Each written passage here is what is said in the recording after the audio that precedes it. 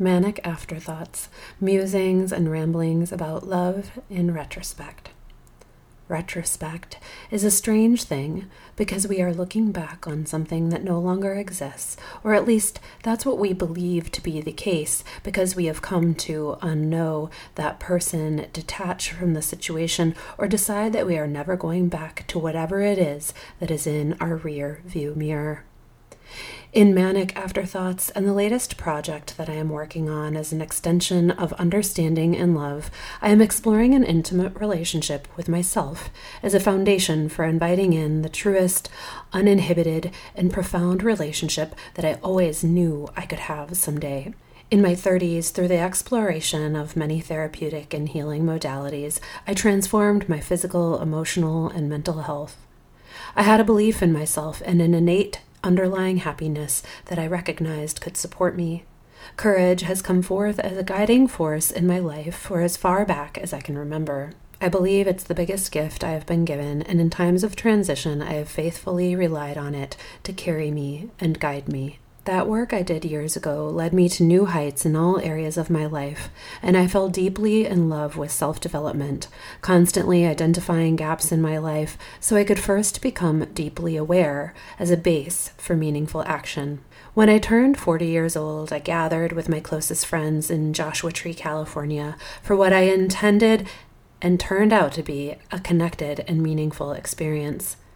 Laying down, looking up at the desert stars, I recognized that love, intimacy, and my relationship with money were up next.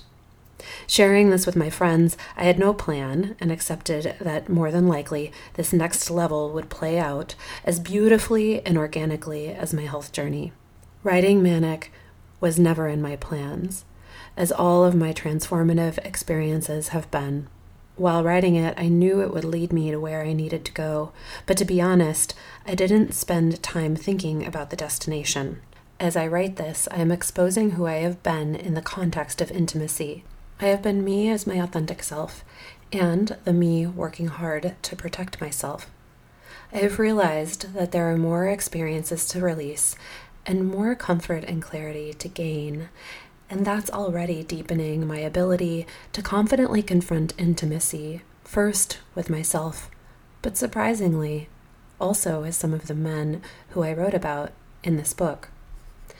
I've been having intimate conversations with some of the men I wrote about.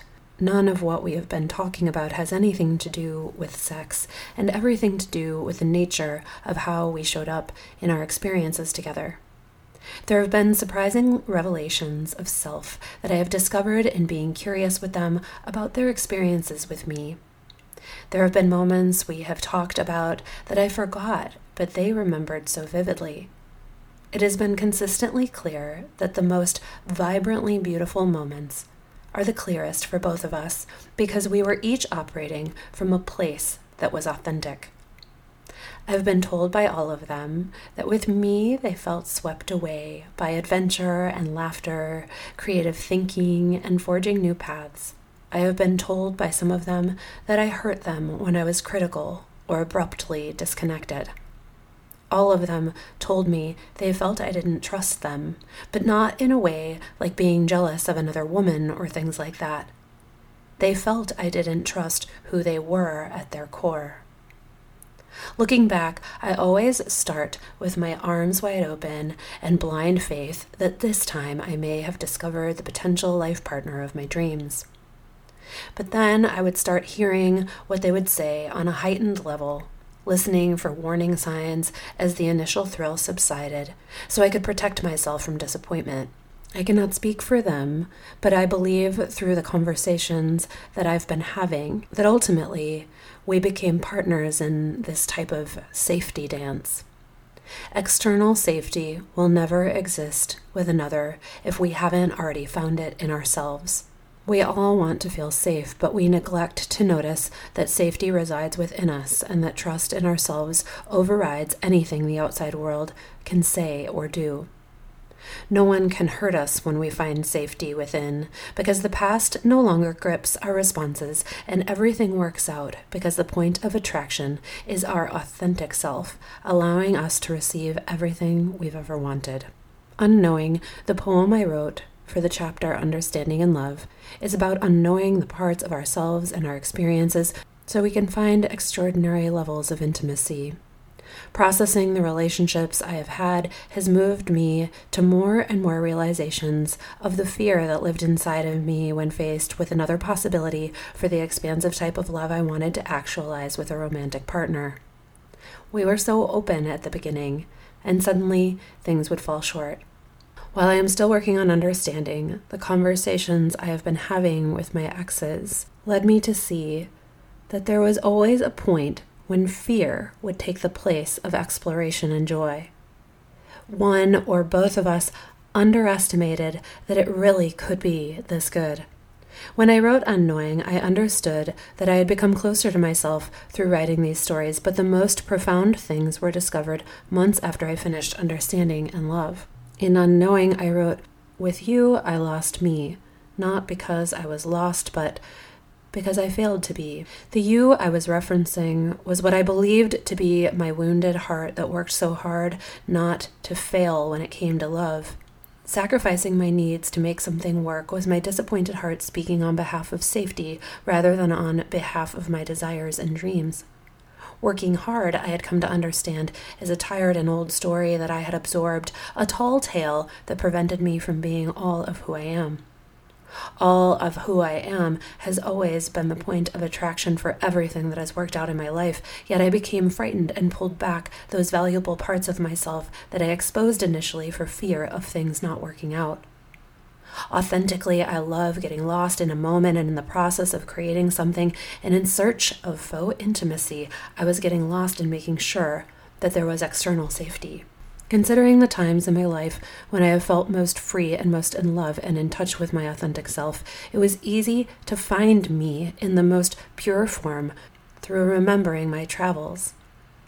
When I travel, I start with the basics, a plane ticket or putting gas in the car, and knowing my first stop. Beyond that, my planning is merely a mental process of thinking about all the possibilities. Through my travels in Italy, I unearthed the power of getting lost. On one occasion, I was driving in Taormina, a seaside destination on the island of Sicily. Through a series of unknown turns, after the GPS decided to give me the gift of not working, I found the most alive end. I turned into what I believed to be a driveway to turn around and found that it was a path to an unmarked overlook of the Ionian Sea. And as I turned to view the surroundings, the extraordinary height and breadth of the stratovolcano Mount Etna met my eyes. It was there I met myself, feeling into a deep sense of appreciation for my life, the courage that told me to say yes to my potential, and the geography that boldly reminded me that I'm so lucky to collaborate with everything that's natural. My life had become filled with moments like this that created the foundation to transform my health and become a better person in so many ways. I realized, as I wrote Understanding and Love, that I had learned to hold my authentic self back when it came to intimacy for fear of being too much. In retrospect, we are looking forward when we are not learning, because the behavioral patterns become recycled into our future unless we integrate the learning, massage our wounds, and courageously step into our true form. When we announce to our friends something like we are over him or make proclamations of moving on, we are often only moving further away from ourselves. We react to disappointment and love by creating our post-breakup mission of faux empowerment, speaking words without taking time to consider their meaning, and take action before we take space.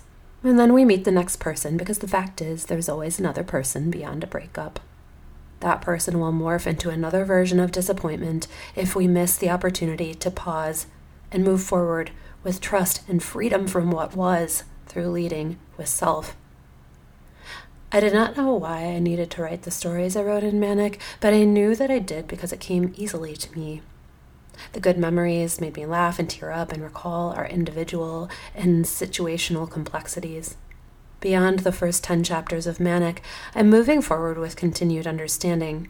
I will be sharing the conversations I have with my therapist as I work through a framework called Internal Family Systems, otherwise referred to as parts work, which has been a profound new healing methodology I've discovered.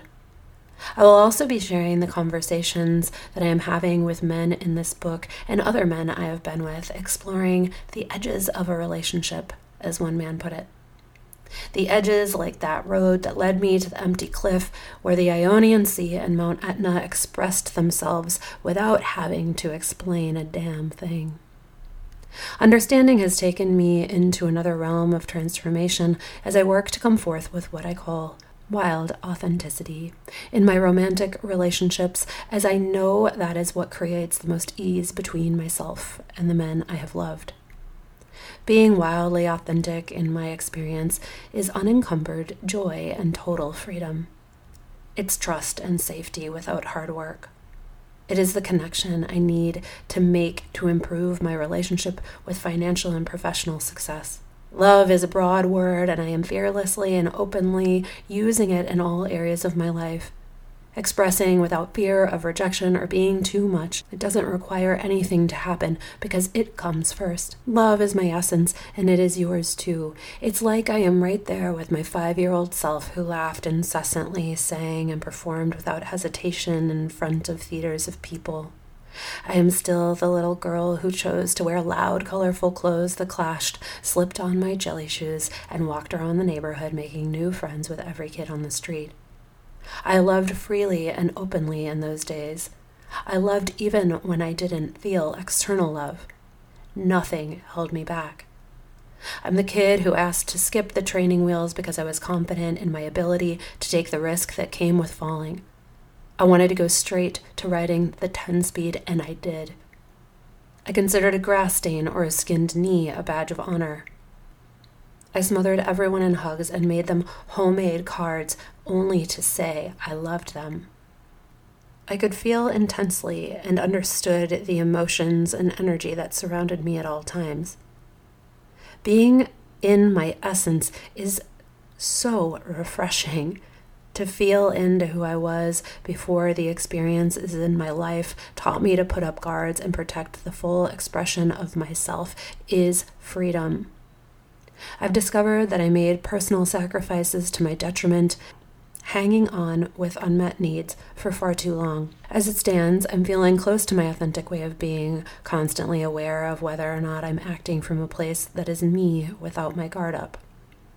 There is flow out there in love, but understanding has helped me embrace that the only way to have my needs met is to get back to that girl who is unstoppable in her natural way of being. Being close to my essence means that I'm experiencing myself through clarity and confidence, massaging the tender or constricted or sore spots that exist because of something that is no longer there. For several years, I have been working on not recycling my past experiences into my future, and in doing parts work, I'm releasing the unhealthy inner constructs that have been hanging out in my physical body. As a result, my muscles have softened, and bodily tension has lessened. The relationships I have with the men I had relationships with in the past are now fully authentic. They are fun, easy, free of expectations, and full of connection and sense-making. The honest and open and loving exchanges that have been happening between us are happening because there's nothing telling us that there's something to lose. I'm exploring and unwinding how love can shift our perspective and our actions when we find it, causing us to show up with hearts wrapped in past disappointment, transmuted into predictions of another thing that seems too good to be true. If in love we communicate in the same way we do with our closest friends, our interactions would create a higher level of intimacy. We could say that sex complicates this, but perhaps we need to move away from complications by moving toward our authenticity. The most extraordinary thing about being physically intimate with another is that the depth of pleasure with another person will run parallel to the depths at which we love ourselves. MANic Afterthoughts is an exploration in retrospect of understanding the expression of our authentic selves and how inviting in the self unprotected helps us see ourselves and one another through a clean lens. It is about the edges of relationships and the ability to love without barriers, definitions, or plans. It is me courageously, unapologetically, and compassionately confronting love and life as I make my way toward a fanciful destination unknown. And I'm thrilled to share it with you.